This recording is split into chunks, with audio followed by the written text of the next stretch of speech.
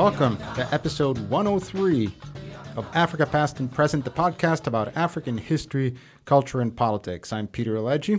And I'm Peter Lim, and our very special guest today is artist Sam Jury, whose recent multi-channel video and sound installation, To Be Here, is currently on view at the Michigan State University Broad Art Museum. A British artist and filmmaker, her cinematic vignettes depict Sahrawi people living in a refugee camp in the western Algerian desert. Since 2008, her work has focused on psychological impacts of the photographic and moving image and how the ubiquity of mass media shapes our understanding of self and societies. A second installation also showing around different locations on campus and the city of East Lansing is To Be Here Without, a short video inspired by conversations with Sahrawi women and framed by excerpts from Ben Rawlince's book City of Thorns that encapsulate the psychological stasis of living as a refugee. And keep listening after our conversation with Sam Jury for additional context on Western Sahara with Richard Knight.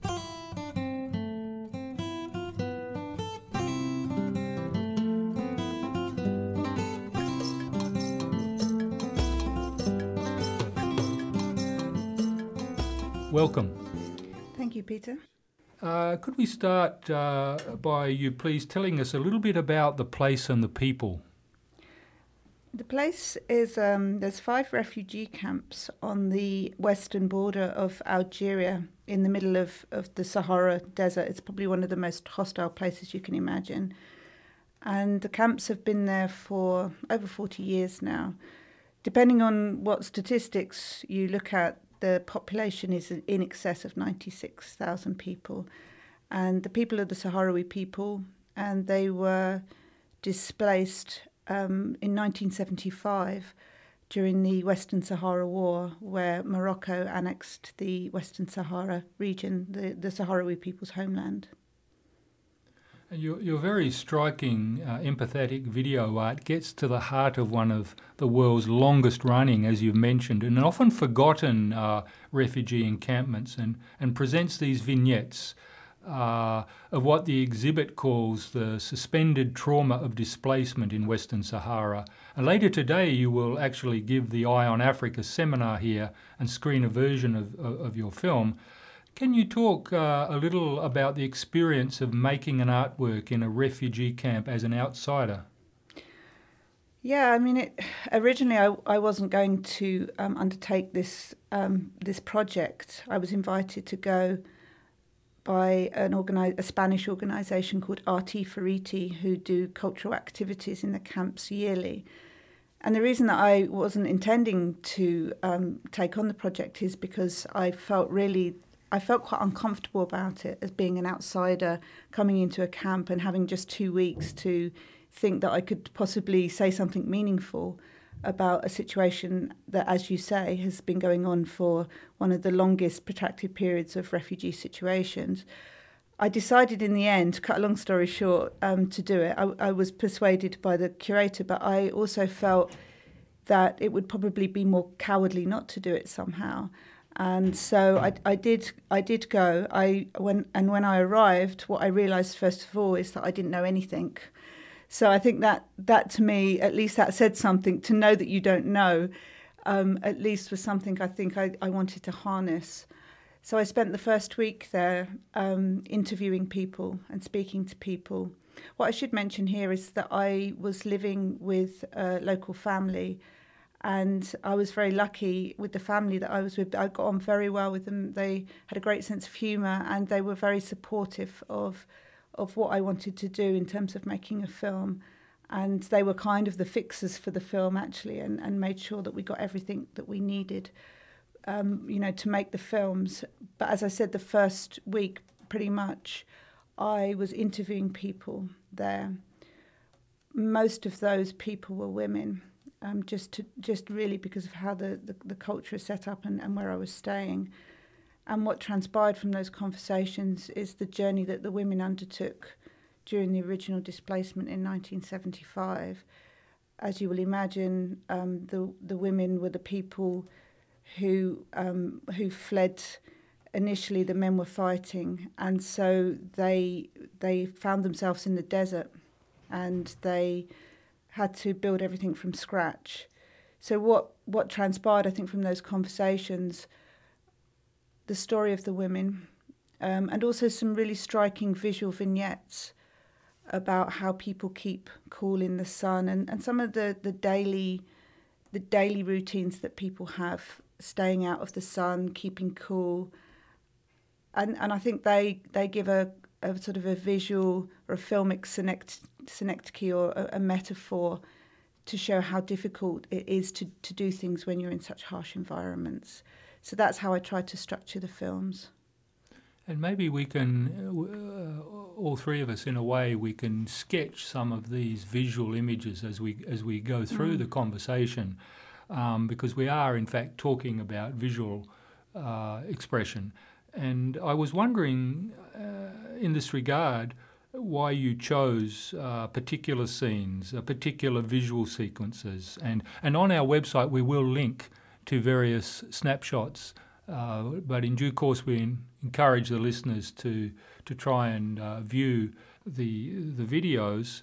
But I mean, to me, some of the memorable sequences were the women lying down in the camp buildings, trying to work out what was actually going on in some cases there. The very evocative images also of what appears in one of, because there are two, we're dealing with two films here, two short films, and in one of them there are these sequences of a convoy of cars moving across the desert. Another is a rather mysterious pile or hump of what appear to be carcasses or something like this. So these are some of the images, light and dark.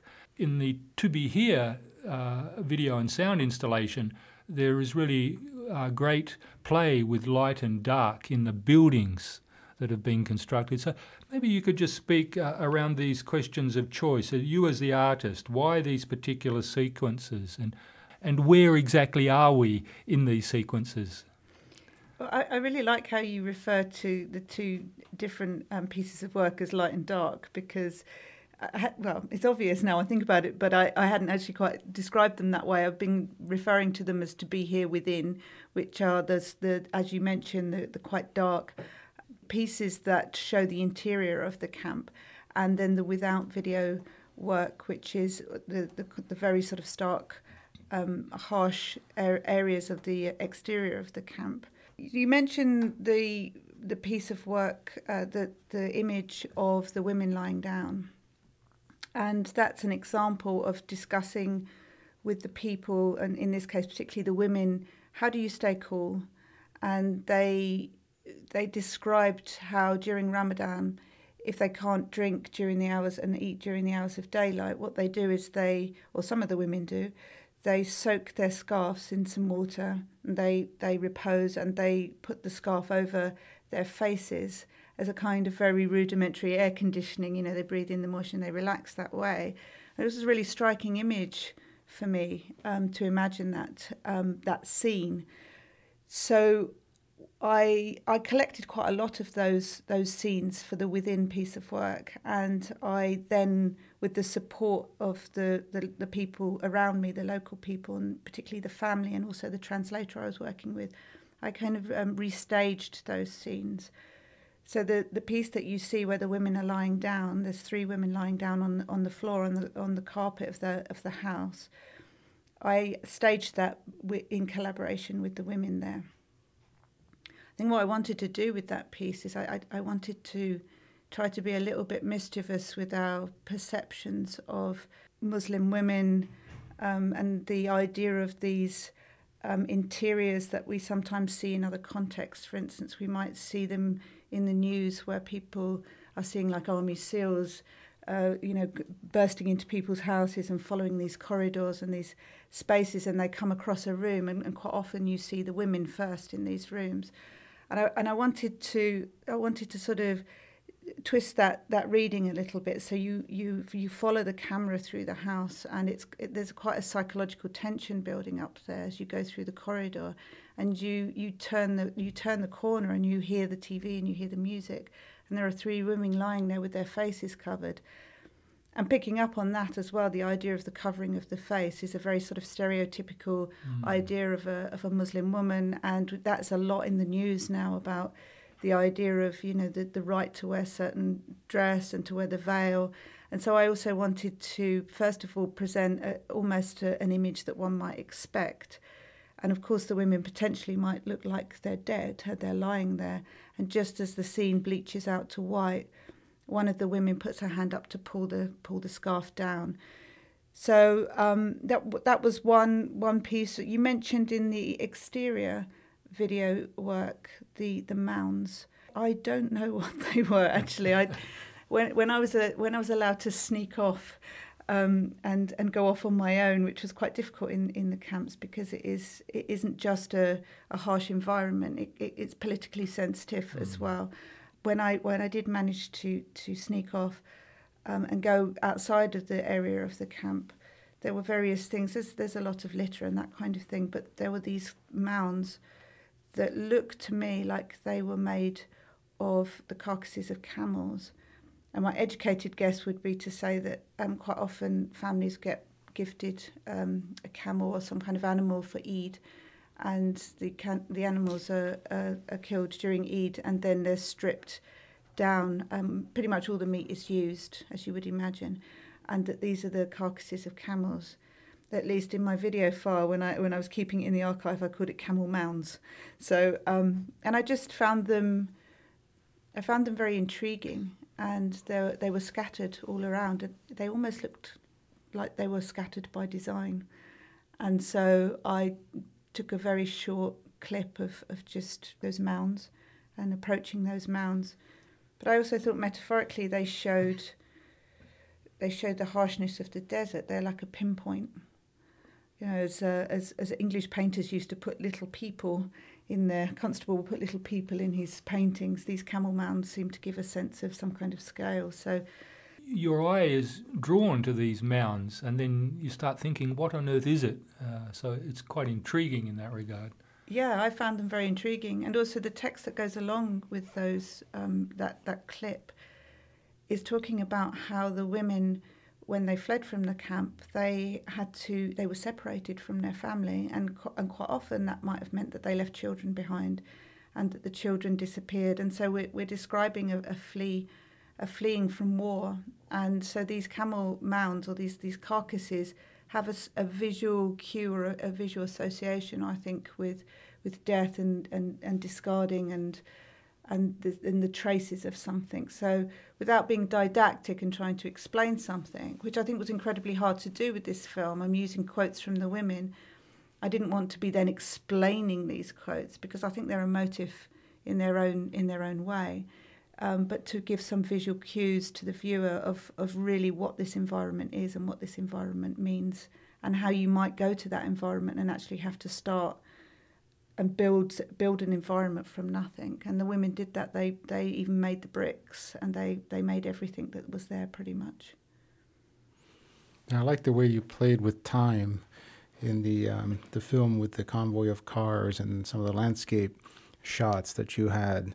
How did you decide to handle the issue of time? These are camps that have been there now 4 decades, and life in a kind of total institution is a very, very painful, difficult existence, and you kind of lose a sense of time in a sense. You're almost serving a sentence, if you will, in these refugee camps, for the older people especially.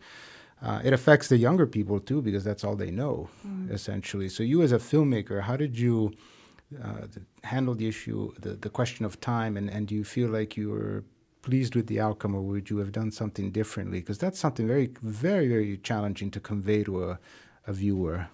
Yeah, I think artists always want to do things better and differently. I do think that the work has had, I think it creates quite an emotive response in people, and at least that's the feedback I've been getting. And I've been getting that feedback from a range of different people. For instance, last night the Red Cross held an event at the Broad Art Museum, and so there was a range of people there, and people seemed to be quite emotional about the work, and to be able to empathise, which was really one of the goals of the work. You asked about time. I think with the Within piece, the female translator who narrates the work and narrates alongside the image, I think she sums it up perfectly. She talks about the fact that things haven't changed for over 37 years. She talks about the narrative that the older generation have about returning to the homeland, and that the younger people are struggling to have that same image. So I think she really encapsulates the idea of what it means to not have a view of a future. And I think that's something that we can all imagine somehow, or at least try to imagine what that would be like. In terms of the visual with that piece, when the female translator talks, all the images are static, and the camera is at a very low angle. It's sitting on the floor. So you see the expanse of the floor and the corridors, and you see the underside of the women's feet as they're lying down. And I think actually for viewers, in my experience, an image that doesn't move can be quite challenging. And I wanted to give that sense of things not moving. It's quite a simple device, I suppose. But I also wanted them to listen to what she was saying. And when she finishes talking, her last words are, "How long do we have to wait here?" And then the image, the cameras lift up and they move through the space. So I'm hoping that is the last sort of thought that people consider as then they get exposed to more of the space. You mentioned with the exterior film without the coaches and the cars travelling across the desert. I like that scene. There's a tiny little bit of humour in that, because you've got this very sort of municipal bus trundling across the desert. Looks like it could be at any airport. Yeah, and I have some quite wonderful shots of it appearing from the haze, the heat haze. Because you drive and drive and drive across the desert and you never see anything. And so I think that again, it's a fairly simple device to show you the expanse of the desert there. And also the contradiction, I think, between the first shot that you see the camp rolling past, and it hasn't changed for 40 years, so it does look very rudimentary. It does look very temporary. It looks very alien to people who've never seen that kind of thing. And then to have a clip where you have, the bus, but then you also have some fairly modern four-wheel drives there. I sort of wanted that is a temporal shift as well. You have new vehicles and then you have these very old environments. I was quite surprised when I was there that people have things like mobile phones and televisions, and I realised that's my own stupidity. Of course they do, but I think for an audience who've never been to a place like that, you have various assumptions. So I wanted to sort of expose those assumptions a little bit and give a sort of a bigger breadth, I suppose, of the different layers of existence that happen in the camps. And refugees have been very much in the news and the public focus lately, internationally. And this week, during your visit to Michigan State, Ben Rollins, author of City of Thorns, on the camp in Kenya, he calls it, world's largest refugee camp of mostly Somalis, also appeared on the podcast back in February, I think. You have used some of his text from the book City of Thorns very nicely in To Be Here.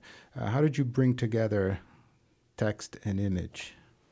I read City of Thorns first of all, and I'd started a conversation with Ben.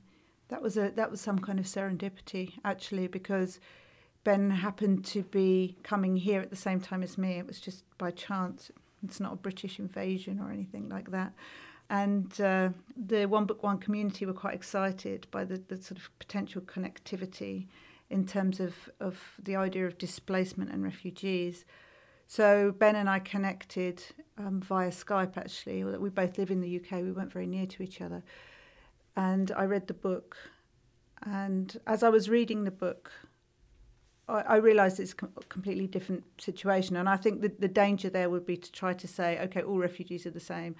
All forms of displacement are the same, all Africans are the same, or however you might want to see it. There was a danger of that, and that was a concern for me. So what I did actually as I was reading the book is I pulled out sections of the book that I thought spoke to a universal idea of what it might mean to be in stasis, to have an uncertain future, to be displaced. Because I actually think that that's something that we're all closer to than we might like to think. That we might end up in situations where we might find ourselves homeless, for instance. So I wanted to draw out those texts that he had written so that they would underpin this idea of displacement and bring it back then into the laps of people who have a more secure life, have a safer life. So there's 4 excerpts from the book, and they preface, I think, each section of the film. Can we turn back to the residence? I think it's Boujdour. Boujdour, yeah. Boujdour camp, and specifically to the women of the Western Sahara. And I'm reminded that just last night we had another event framed around the resilience and the, if you like, the tortured life of refugees. We showed the Senegalese film Pirogue, and although most of the men on the boat, this pirogue that was trying to sail from Senegal to Spain, were men, there was one woman who had secreted herself on board, but also in the beginning and the end of the film, the women are in a way instrumental. They're instrumental in coming up with the cash. They're instrumental in other ways as well. And in the text, as I say, that you write that it is the women who built the camp. So I was wondering how they did this, and you spoke earlier about their endurance of the heat and the ways in which they invented these ways of keeping cool. Can you speak a little bit more about how they built and maybe maintain or operate in the camps, and maybe elaborate a little bit more, if you wish, about the synergies that go on maybe between genders or other factors in the camps? Yeah, it's something I probably should mention straight away is that the text in the Without film, the subtitles, are not my words. They're the words from the women in the camp. So they come from the interviews. So the first line, it's the women who built these camps, actually comes from the female translator as we were in discussion with the other women. I don't know exactly how they built the camp. I mean, it's incredible if you see what's available there. I do know that, for instance, even making bricks there is a very, very challenging process. There's no real material there, and it's backbreaking, and to do that in such extreme environmental conditions is unimaginable, I think, to most of us. But I know that they did do it.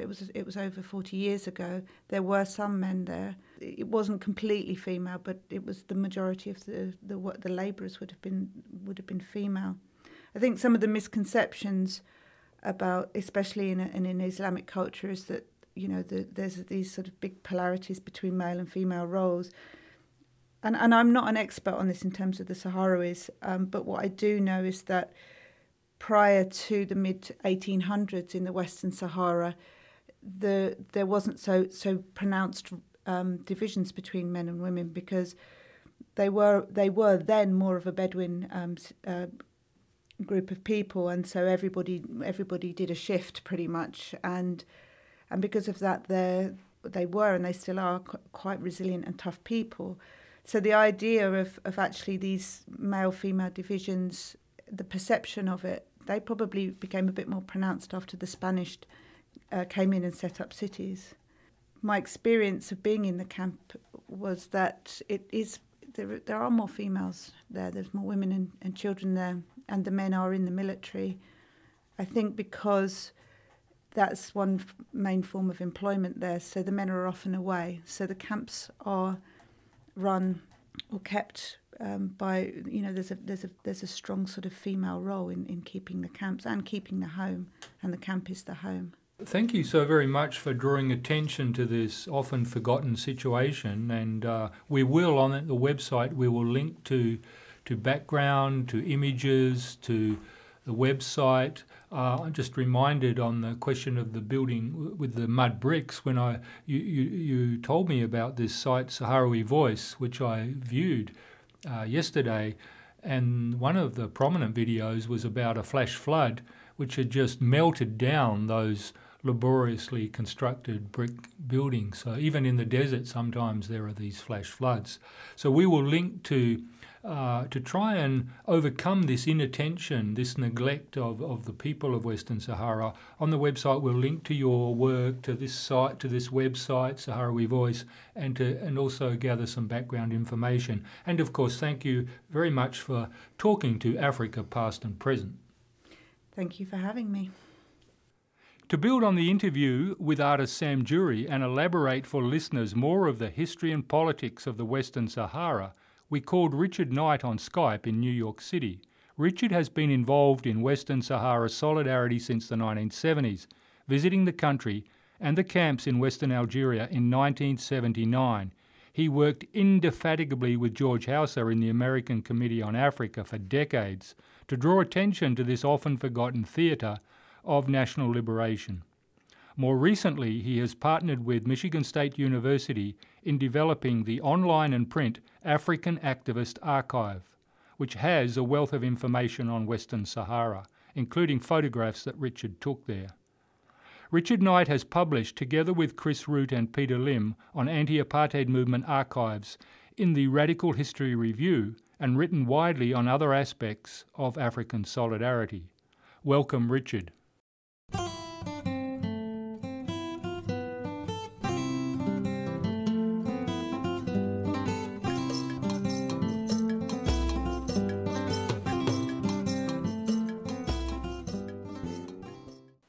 Richard, could you please begin by telling us some of the background to this chronically neglected situation in the Western Sahara and the fate of the Sahrawi people? Western Sahara is illegally occupied by Morocco. The UN regards Western Sahara as a non-self-governing territory. Western Sahara was colonized by Spain in the late 19th century, but the people of the territory opposed colonization.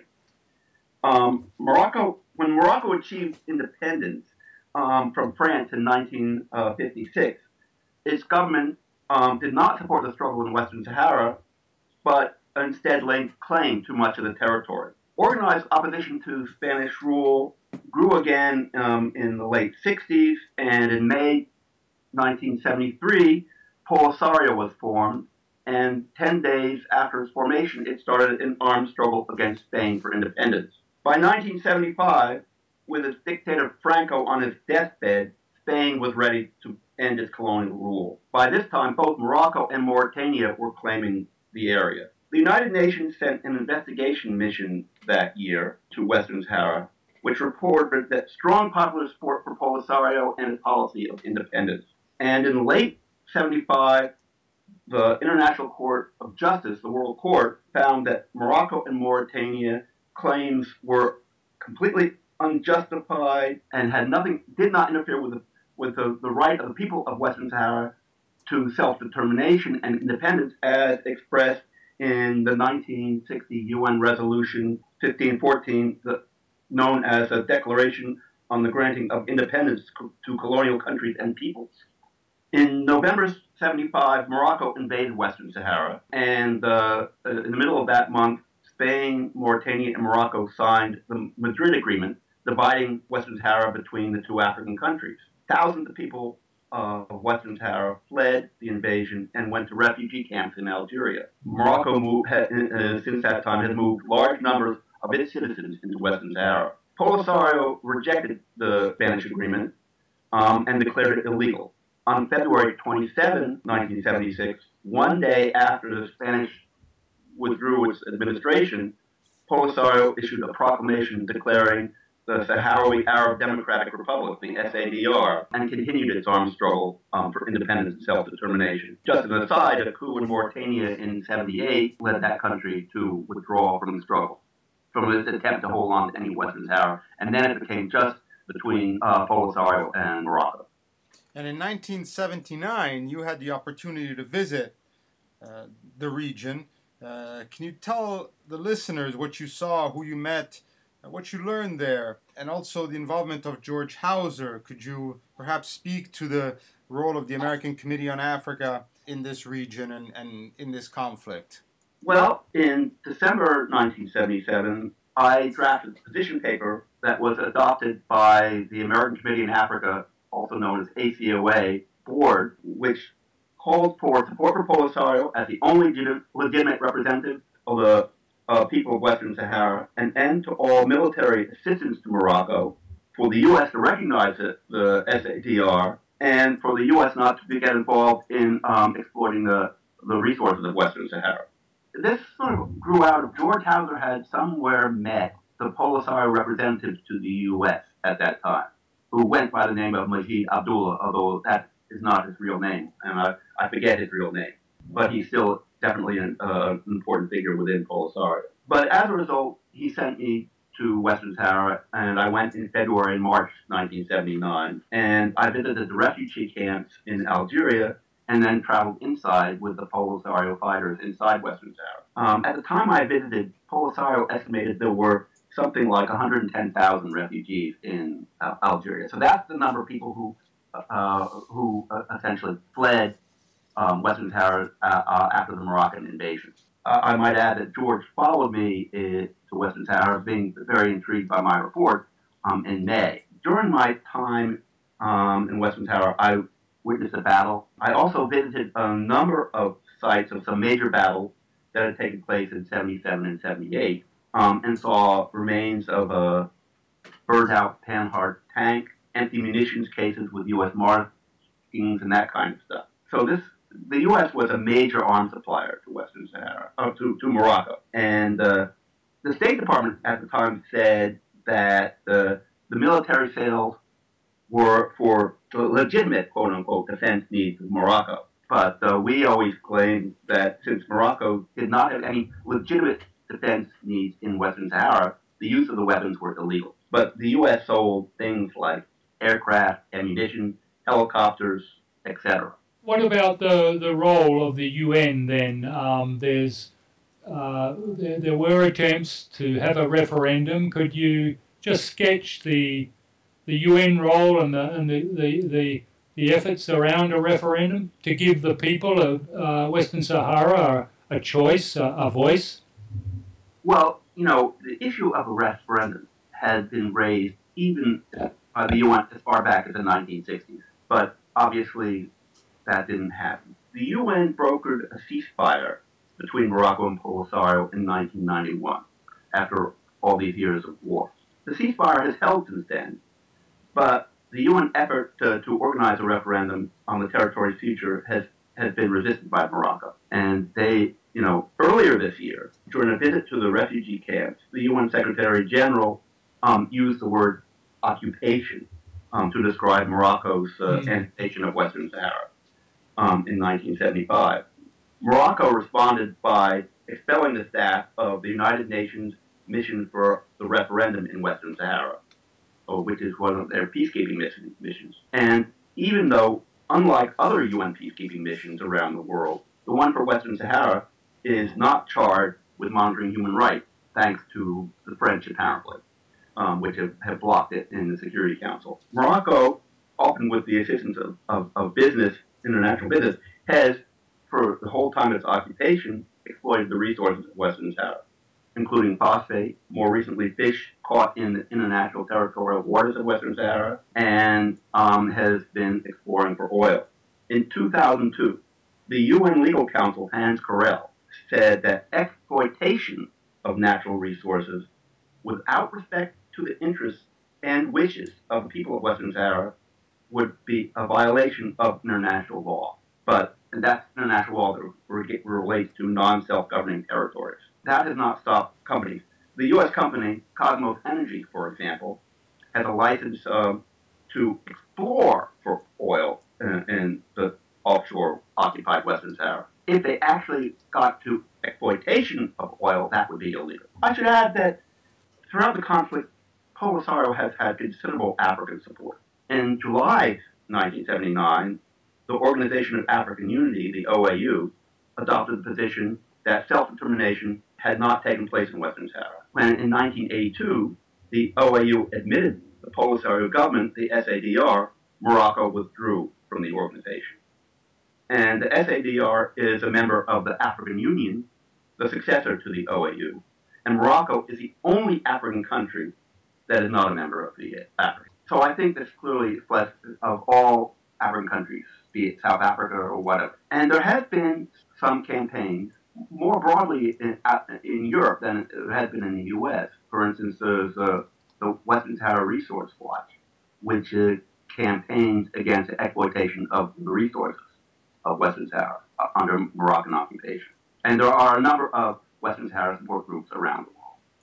And what's the situation today, Richard? What about the international solidarity campaigns, particularly in the global north for the Sahrawi people and for Western Sahara, and how are they dealing with Morocco's continued intransigence?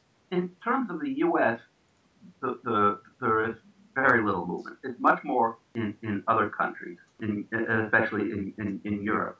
I mean, phosphate is a big issue because, in fact, Morocco, the phosphate from Western Sahara is an important percentage of total global production, and phosphate is used in things for agriculture. But it's kind of like, while no country recognizes, certainly no country in Europe, not the U.S., recognizes Western Sahara as part of Morocco, this has not prevented some of the governments of the European Union and the European Union in general to try and include Western Sahara in trade agreements. I would note that the U.S.-Moroccan free trade agreement specifically does not include Western Sahara. So the U.S. government is good on that level. But, none of the countries that are the permanent members of the Security Council, like the U.S., like France, like the UK, are willing to pressure Morocco to actually allow the referendum to take place. As I noted, a number of the countries are allowing trade, including the fish from the Western Sahara waters. So there is very much a mixed bag in terms of international. Everybody recognizes that Western Sahara is not part of Morocco, but getting them to actually do something about it, even if they found some oil, it wouldn't be like a country like Kuwait, all right, where, the oil is important, we got to do something, because their amount of oil would not be that great. So I think that the economic incentive, which often drives foreign policy, does not really exist in Western Sahara. Okay, well, that's really a very good summary and charting of these important trends. Thanks very much, Richard Knight, for talking to Africa Past and Present, and it reminds us of the need for committed scholars of Africa and others to keep up to date on this question and to apply pressure for a resolution of this very long-standing conflict that is often forgotten. Thanks, Richard.